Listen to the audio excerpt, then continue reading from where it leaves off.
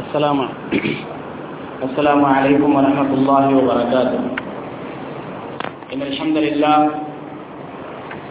لله رب العالمين والعاقبة للمتقين والصلاة والسلام على رسوله الكريم وعلى آله وصحبه أجمعين ومن تبعه بإحسان إلى يوم الدين. أما بعد، فأعوذ بالله من الشيطان الرجيم. بسم الله الرحمن الرحيم. يا أيها الذين آمنوا توبوا إلى الله توبة نصوحا عسى ربكم أن يكفر عنكم سيئاتكم ويدخلكم جنات تجري من تحتها الأنهار يوم لا يخزي الله النبي والذين آمنوا معه نورهم يسعى بين أيديهم وبأيمانهم يقولون ربنا أتمم لنا نورنا واغفر لنا إنك على كل شيء قدير. قال رسول الله صلى الله عليه وسلم: يا أيها الناس استغفروا الله وتوبوا إليه فإني أتوب إلى الله 100 مرة. رب اشرح لي صدري ويسر لي أمري واحلل عقدة من لساني يفقهوا قولي. அளவற்ற அருளாளனும் நிகரற்ற அன்புடையவனுமாகிய ஏக இறைவன் அல்லாஹ்வின் திருப்பெயரால் ஆரம்பம் செய்கின்றேன்.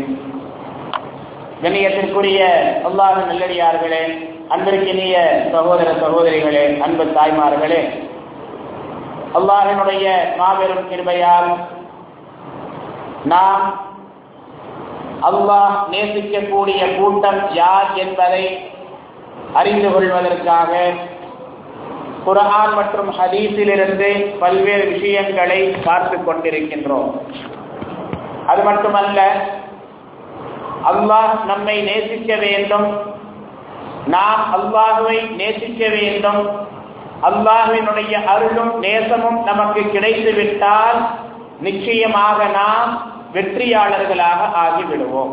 அல்லாஹ் சுப்ஹானஹு வ தஆலா யார் யாரையெல்லாம் நேசிக்கின்றான் என்பதை குர்ஆனிலே நமக்கு பட்டியலிட்டு காண்பிக்கின்றான்.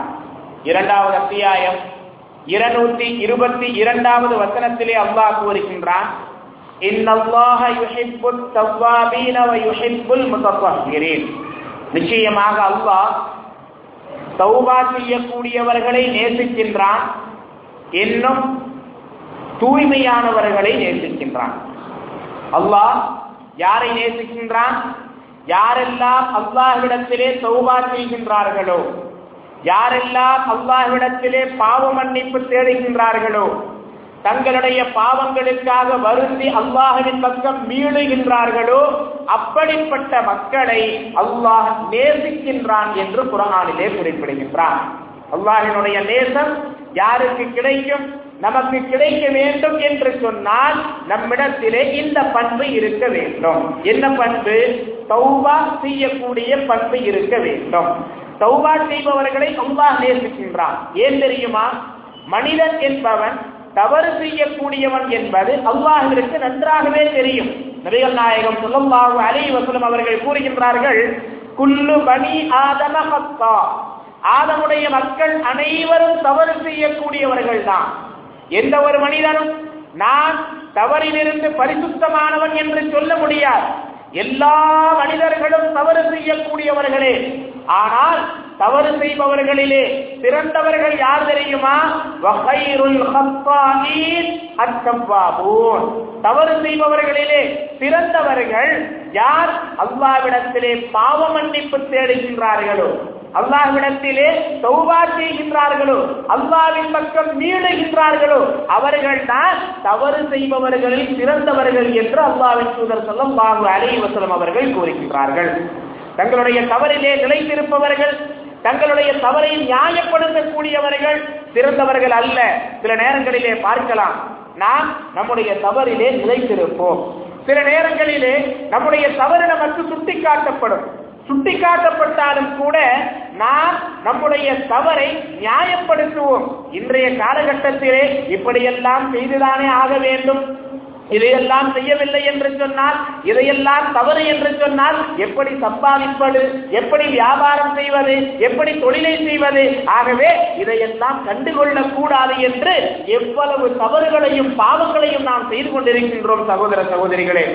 ஆக தவறிலே நிலைத்திருப்பது, தவறை தொடர்ச்சியாக செய்வது, தவறை நியாயப்படுத்துவது ஒரு முஃமினுடைய பண்பு அல்ல, அல்லாஹ் நேசிக்கக்கூடிய மனிதனுடைய பண்பு அல்ல.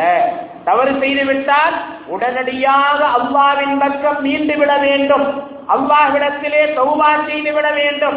அப்படி தௌபா செய்யக்கூடியவர்களுக்கு ஏராளமான சிறப்புகளை மார்க்கம் நமக்கு எடுத்து சொல்லுகின்றது. அல்லாஹ் சுப்ஹானஹு வ தஆலா தவறு செய்பவர்களிலே யாரெல்லாம் தௌபா செய்கின்றார்களோ அவர்களுக்கு சொர்க்கத்திற்கான வாக்குறுதியை வழங்குகின்றான். எப்படி வழங்குகின்றான்? குர்ஆனிலே சூரத்துத் தஹ்ரீம் என்ற அத்தியாயத்திலே 66வது அத்தியாயம் 8வது வசனத்திலே அல்லாஹ் கூறுகின்றான், யா அய்யுஹல்லதீன ஆமனூ, நம்பிக்கை கொண்ட மக்களே, ஈமான் கொண்ட மக்களே, தூபூ இலல்லாஹி தௌபத்தன் நஸூஹா, நீங்கள் அல்லாஹ்விடத்திலே தூய்மையான முறையிலே தௌபா செய்து கொள்ளுங்கள், கலப்படமற்ற முறையிலே தௌபா செய்து கொள்ளுங்கள். ஏன் தெரியுமா? அஸா ரப்புக்கும் அன் யுகஃபிர அன்கும் ஸய்யிஆத்திக்கும், நீங்கள் அல்லாஹ்விடத்திலே தௌபா செய்யும் பொழுது, பாவ மன்னிப்பை தேடும் பொழுது அல்லாஹ் உங்களுடைய பாவங்களை மன்னித்து விடுவான், உங்களுடைய குற்றங்களை அல்லாஹ் மன்னித்து விடுவான். அது மட்டுமல்ல, வயுதகிலகும் ஜன்னாத்தின் தஜ்ரி மின் தஹ்திஹல் அன்ஹார், உங்களை சொர்க்கத்திற்குள்ளும் நுழைய செய்வான். எப்படிப்பட்ட சொர்க்கம் தெரியுமா? ஜன்னாத்தின் தஜ்ரி மின் தஹ்திஹல் அன்ஹார், அதற்கு கீழே ஆறுகள் ஓடிக்கொண்டிருக்கும். யௌம லா யக்ஸில்லாஹு நபிய்ய வல்லதீன ஆமனூ மஅஹு. அல்லாஹு அக்பர். அடுத்து அல்லாஹ் சொல்லக்கூடிய விஷயம் மிக மிக முக்கியமான விஷயம். அல்லாஹ் நாளை மறுமை நாளிலே மக்கள் எல்லாம் ஒன்று கூடி இருக்கும் பொழுது, ஆதம் அலைஹிஸ்ஸலாம் அவர்கள் முதற்கொண்டு கியாமத் நாள் வரை வரக்கூடிய எல்லா மக்களும் ஒன்று கூடி இருக்கும் பொழுது எல்லோரும் எல்லா மனிதர்களையும் அந்த நேரத்திலே பார்த்து கொண்டிருப்பார்கள். ஒருவர் இன்னொருவரை பார்க்க மாட்டார் என்று இல்லை, உலக மக்கள் அனைவரும் ஒருவரை ஒருவர் பார்த்து கொண்டிருப்பார்கள். அந்த நேரத்திலே ஏற்படக்கூடிய இழிவுதான் மிகப்பெரிய இழிவு. நபிகள் நாயகம் ஸல்லல்லாஹு அலைஹி வஸல்லம் அவர்கள் அன்னை ஆயிஷா ரலியல்லாஹு அன்ஹா அவர்களின் மீது அவதூறு சுமத்தப்பட்ட பொழுது, அவர்களுடைய நடத்தையின் மீது முனாஃபிக்குகள், நயவஞ்சகர்கள் அவதூறை சுமத்திய பொழுது நபிகள் நாயகம் ஸல்லல்லாஹு அலைஹி வஸல்லம் அவர்களுக்கு வஹி இறங்காமல் இருக்கின்றது, என்ன செய்தி என்பது தெரியாமல் இருக்கின்றது. அந்த நேரத்திலே அல்லாஹ்வின் தூதர் ஸல்லல்லாஹு அலைஹி வஸல்லம் அவர்கள் அன்னை ஆயிஷா ரலியல்லாஹு அன்ஹா அவர்களுக்கு உபதேசம் செய்கின்றார்கள். ஆயிஷாவே, நீ தவறு செய்திருந்தால் அல்லாஹ்விடத்திலே மன்னிப்பு தேடிக்கொள், ஏனென்றால் அந்த நாளின் இழிவு மிகப்பெரிய. ஆக அந்த நாளிலே ஒரு மனிதன் இழிவு அடைந்து விட்டான் என்று சொன்னார், உலக மக்கள் அனைவருக்கு முன்னாலும் இழிவடைந்து விடுவான்.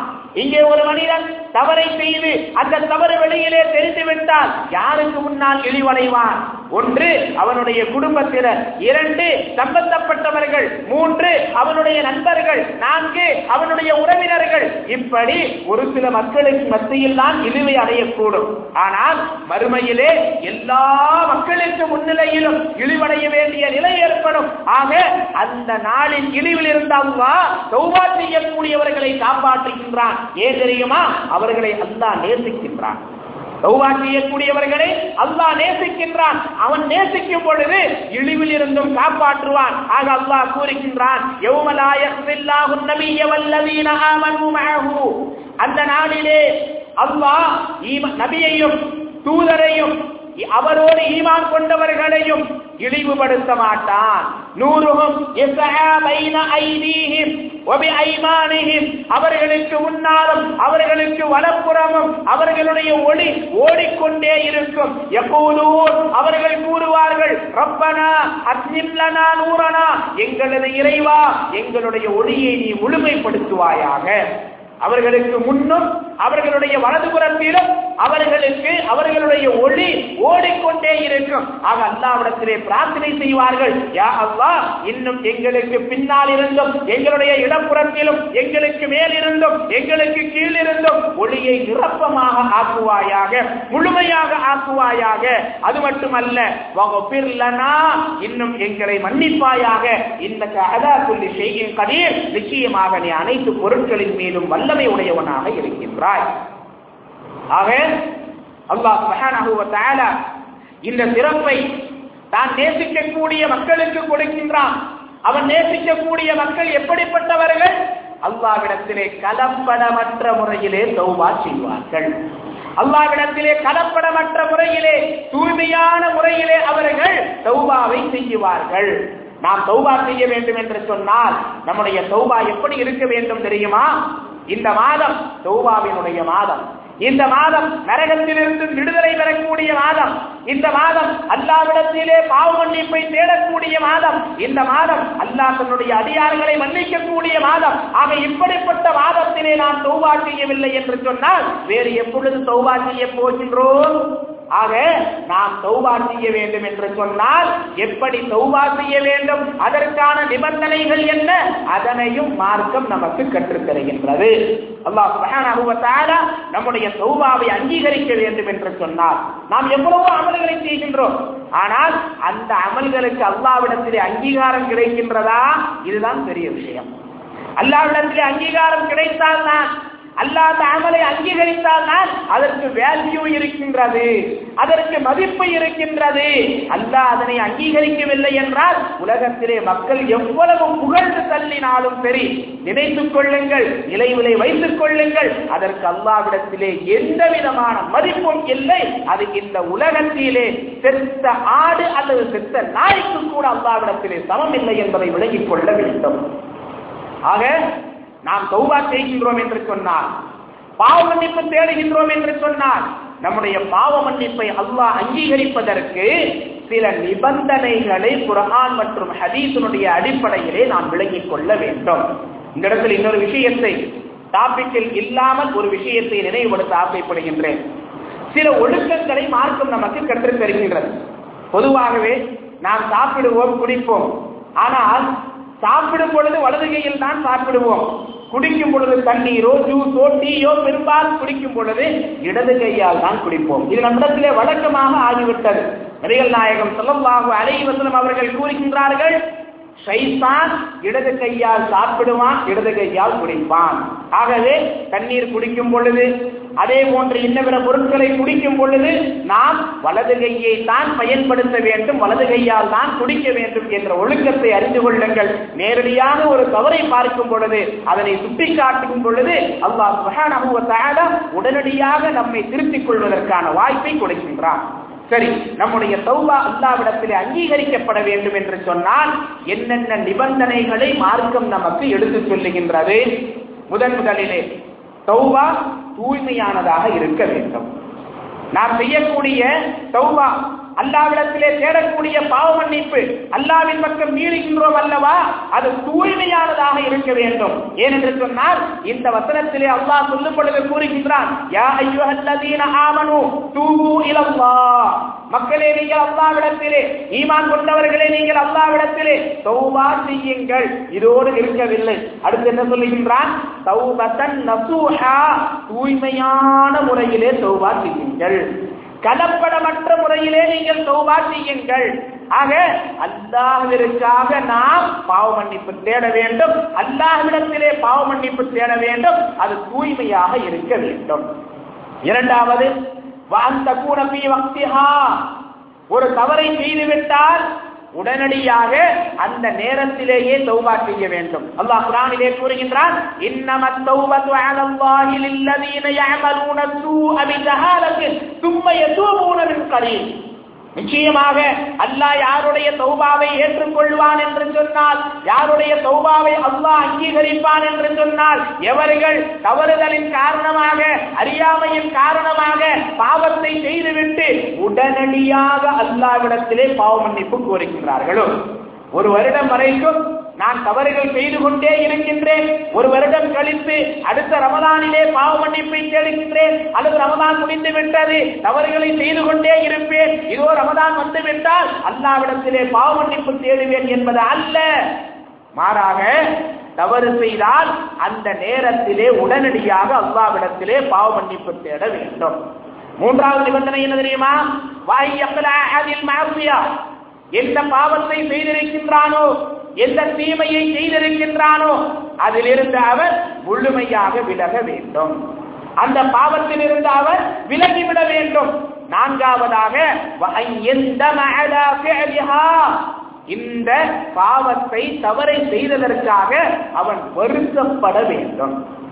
நான் ஒரு முஃமினாக இருந்து கொண்டு, ஒரு முஸ்லிமாக இருந்து கொண்டு அல்லாஹ் என்னை நேசிக்க வேண்டும் என்று நினைத்துக் கொண்டு, அல்லாஹ்வை நான் நேசிக்கின்றேன் என்று சொல்லிக் கொண்டு, நானா இந்த தவறை செய்தேன், நானா இந்த பாவத்தை செய்தேன், எனக்கு இது தகுதியானது இல்லையே, ஒரு இறைவருப்பாளர் செய்திருந்தால் பரவாயில்லை, ஆனால் முஃமினாக இருந்து கொண்டு அல்லாஹ் என்னை நேசிக்க வேண்டும் என்று ஆசை வைத்துக் கொண்டு நான் இந்த தவறை செய்து விட்டேனே என்று தான் செய்த தவறுக்காக வருந்த வேண்டும். ஐந்தாவது அல்லாஹ்விடத்திலே உறுதியளிக்க வேண்டும். யா அல்லாஹ், இனிமேல் நான் இந்த பாவத்தை செய்யவே மாட்டேன்.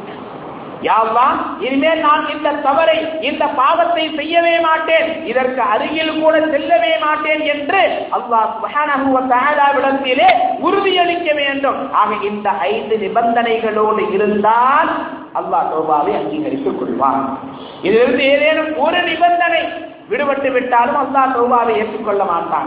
அல்லாஹ்வினுடைய நேசத்திற்குரிய மக்களாக நாம் ஆக முடியாது. சகோதர சகோதரிகளே, இது அல்லாஹ்விற்கு செய்ய வேண்டிய கடமைகளிலே தவறு செய்யும் பொழுது நாம் செய்யக்கூடிய தௌபா. இதை மனிதர்களுக்கு ஏதேனும் தீங்கு இழைத்து விட்டால் இந்த 5 நிபந்தனைகளோடு இன்னொரு நிபந்தனையும் இருக்கின்றது. அது என்ன தெரியுமா?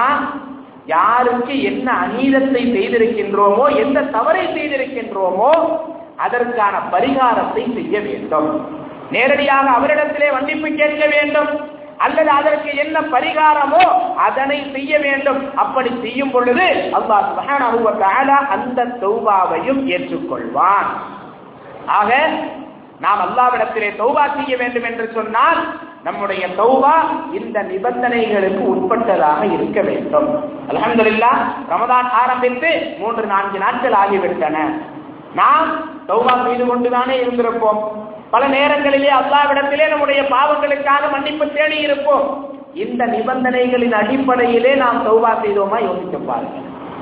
நம்முடைய தௌபா இந்த நிபந்தனைகளுடைய அடிப்படையிலே இருந்ததா என்பதை யோசித்து பார்க்க வேண்டும்.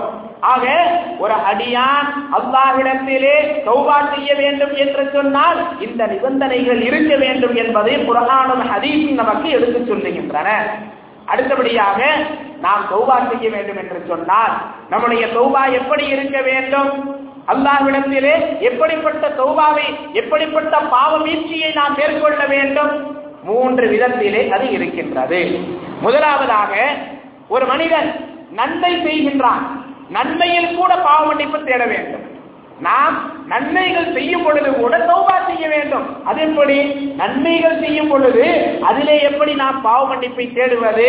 குர்ஆன் மற்றும் ஹதீஸை புரட்டி பார்த்தால், ஆழமாக நாம் ஆய்வு செய்து பார்த்தால் தெரியும். சகோதர சகோதரிகளே, நன்மை செய்யும் பொழுது கூட நாம் எவ்வளவு தவறுகளை செய்கின்றோம். ஆக அல்லாஹ் சுப்ஹானஹு வ தஆலா நமக்கு எவ்வளவோ விஷயங்களை கடமையாக ஆக்கி இருக்கின்றார். அந்த விஷயங்களில் எல்லாம் கரெக்டாக இருக்கின்றோமா?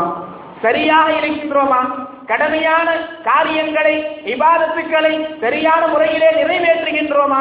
இல்லை.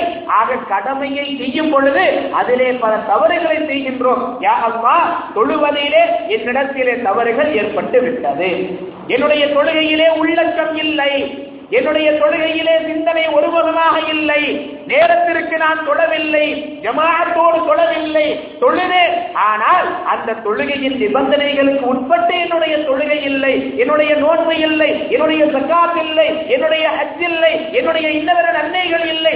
ஆகவே யா அல்லாஹ், நான் நன்மையை செய்திருக்கின்றேன், ஆனால் முழுமையாக அந்த நிபந்தனைகளுக்கு உட்படாததன் காரணமாக என்னை மன்னித்து விடு என்று அல்லாஹ்விடத்திலே நாம் நன்மைகளுக்கும் பாவ மன்னிப்பு தேட வேண்டும்.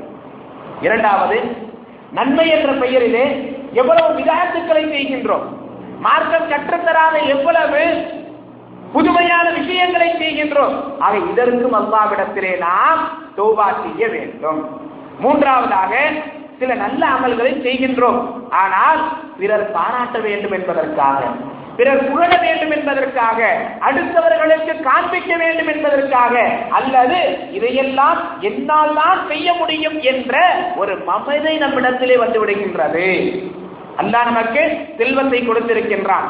1,00,000 ரூபாய் அல்லாஹ்வின் பாதையிலே செலவு செய்கின்றோம் என்று சொன்னால் அந்த நேரத்திலே மனதிலே ஒரு எண்ணம் வரும், என்னால் தான் 1,00,000 கொடுக்க முடியும், இதோ என்னுடைய அண்டை வீட்டுக்காரன், இதோ என்னுடைய சகோதரன், அவனால் கொடுக்க முடியுமா? கொடுக்க முடியாது. ஆக இந்த இடத்திலே நன்மையை செய்தாலும் அங்கே நம்மிடத்திலே குறை வந்து விட்டது.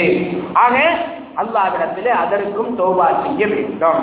ஆக நன்மைகள் செய்யும் பொழுது கூட நாம் அல்லாஹ்விடத்திலே தௌபா செய்ய வேண்டும் என்பதை மனதிலே பதிய வைத்துக் கொள்ள வேண்டும். இரண்டாவதாக, நாம் எவ்வளவோ நல்ல காரியங்களை அல்லாஹ் ஏவியவைகளை விட்டிருக்கின்றோம், அதற்காக அல்லாஹ்விடத்திலே மன்னிப்பு கேட்க வேண்டும். 5 நேர தொழுகையை அல்லாஹ் கடமையாக ஆக்கி இருக்கின்றான். பெரும்பாலும் எத்தனை நேரம் தொழுகை நாம் தொழுவோம்? 3 நேரம் அல்லது 4 நேரம் தான். ஃபஜ்ர் தொழுகை 90% பேர் தொழுவது இல்லை. இஷா தொழுகை 50% பேர் தொழுவது இல்லை. நாம் வேலைக்கு செல்லும் பொழுது துஹர் மற்றும் அஸருடைய நேரம் பக்கத்திலே பள்ளி இருக்கும், கடைக்கு அருகிலே இருக்கும், ஆகவே சென்று தொழுது விடுவோம். மக்ரிப் சில நேரங்களிலே தொழுது விடுவோம். பெரும்பாலும் ஃபஜ்ரையும் இஷாவையும் விட்டு விடுவோம். இப்படி அல்லாஹ் நம் மீது கடமையாக்கி இருக்கக்கூடிய எத்தனையோ கடமைகளை விட்டிருக்கின்றோம் அல்லவா? அதற்காக அல்லாஹ்விடத்திலே தௌபா செய்ய வேண்டும். அடுத்து, அல்லாஹ் எதையெல்லாம் விட்டு நம்மை தடுத்தானோ அந்த தவறுகளையும் செய்து கொண்டுதான் இருக்கின்றோம். பொய் பேசுகின்றோம், விபச்சாரம் செய்கின்றோம், திருடுகின்றோம், கொள்ளையடிக்கின்றோம், வாக்குறுதிகளை மீறுகின்றோம், அந்நிய பெண்களை பார்க்கின்றோம், ஆபாசமான பார்வை பார்க்கின்றோம், இன்னும் எவ்வளவோ தவறுகள் நம்மிடத்திலே இருந்து கொண்டுதான் இருக்கின்றன சகோதரர்களே. ஆக இந்த தவறுகள், பாவங்கள் அனைத்திற்காகவும் அல்லாஹ்விடத்திலே நாம் பாவ மன்னிப்பு தேடிக்கொண்டே இருக்க வேண்டும். அல்லாஹ் சுப்ஹானஹு வ தஆலா இப்படிப்பட்ட தௌபாவை தான் நம்மிடத்திலே எதிர்பார்க்கின்றான். இப்படிப்பட்ட பாவ மன்னிப்பை தான் அல்லாஹ் சுப்ஹானஹு வ தஆலா நம்மிடத்திலே எதிர்பார்க்கின்றான். ஆக நாம் தௌபா செய்கின்றோம் என்று சொன்னால் தௌபா செய்யக்கூடியவர்கள் 3 வகையாக இருக்கின்றார்கள். குர்ஆன் மற்றும் ஹதீஸுடைய அடிப்படையிலே பார்க்கும் பொழுது அல்லாஹ்விடத்திலே பாவ மன்னிப்பு தேடக்கூடியவர்கள் 3 வகையாக இருக்கின்றார்கள். ஒன்று, நல்ல முறையிலே தௌபா செய்யக்கூடியவர்கள். தங்களுடைய பாவத்தை அல்லாஹ்விடத்திலே சொல்லி அதற்காக அவர்கள் வெட்கப்பட்டு உண்மையான முறையிலே தௌபா செய்வார்கள். இரண்டாவது, கலப்படமற்ற முறையிலே தௌபா செய்யக்கூடியவர்கள். அவர்களுடைய அடையாளம் என்ன? அடுத்து அது போன்ற பாவத்தையும் தீமையையும் நினைத்தாலே வெறுப்பார்கள், பார்த்தாலே வெறுப்பார்கள். செய்ய வேண்டும் என்று சைத்தான் தூண்டினால், மனம் அவர்களை தூண்டினால் உடனடியாக அதிலிருந்து விலகிக் கொள்ளுவார்கள். மூன்றாவது நபர்கள், பெரும்பாலும் நாம் எல்லாம் அதில் தான் இருக்கின்றோம். யார் தெரியுமா? தௌபா செய்வோம், வாயளவில் செய்வோம், நம்முடைய உள்ளத்திலே தௌபா செய்யும் பொழுது கூட அந்த பாவத்தினுடைய இன்பம் தான் நம்முடைய உள்ளத்திலே இருக்கும். எவ்வளவோ பாவங்களை செய்திருப்போம், நம்முடைய உள்ளம் அதனுடைய இன்பத்தை அனுபவித்துக் கொண்டிருக்கும். மீண்டும் அந்த பாவத்தை செய்ய வேண்டும் என்று தான் நினைத்துக் கொண்டிருப்போம். இப்படி நினைத்துக் கொண்டே அல்லாஹ்விடத்திலே தௌபா செய்வோம். இப்படிப்பட்ட தௌபாவை அல்லாஹ் ஏற்கவும் மாட்டான், இப்படிப்பட்ட மக்களை அல்லாஹ் நேசிக்கவும் மாட்டான். சகோதர சகோதரிகளே, ஆக அல்லாஹ்விடத்திலே தௌபா செய்யும் பொழுது அல்லாஹ் தன்னுடைய அடியார்களை நேசிக்கின்றான். அல்லாஹ்விடத்திலே தௌபா செய்யும் பொழுது அல்லாஹ் சுப்ஹானஹு வ தஆலா தன்னுடைய அடியார்களுக்கு ஏராளமான நற்பேறுகளை வழங்குகின்றான். அல்லாஹ் எப்படிப்பட்டவன் தெரியுமா? அல்லாஹ்விடத்திலே தௌபா செய்யும் பொழுது அல்லாஹ் சந்தோஷப்படுகின்றான். சகோதர சகோதரிகளே, எப்படி சந்தோஷப்படுகின்றான்? நபிகள் நாயகம் ஸல்லல்லாஹு அலைஹி வஸல்லம் அவர்கள் ஒரு உதாரணத்தை சொல்லுகிறார்கள். ஒரு மனிதன் தன்னுடைய ஒட்டகத்திலே தனக்கு தேவையான உணவையும் உடைமைகளையும் எடுத்துக்கொண்டு பாலைவனத்திலே பயணம் செய்து கொண்டு இருக்கின்றான். தன்னந்தனியாக பயணம் செய்கின்றான். அவனோடு அல்லாஹ்வை தவிர வேறு யாரும் இல்லை. பயணத்திலே களைத்து போகின்றான். ஒரு மரத்தினுடைய நிழலிலே ஓய்வெடுப்பதற்காக தன்னுடைய ஒட்டகத்தை கட்டுகின்றான்.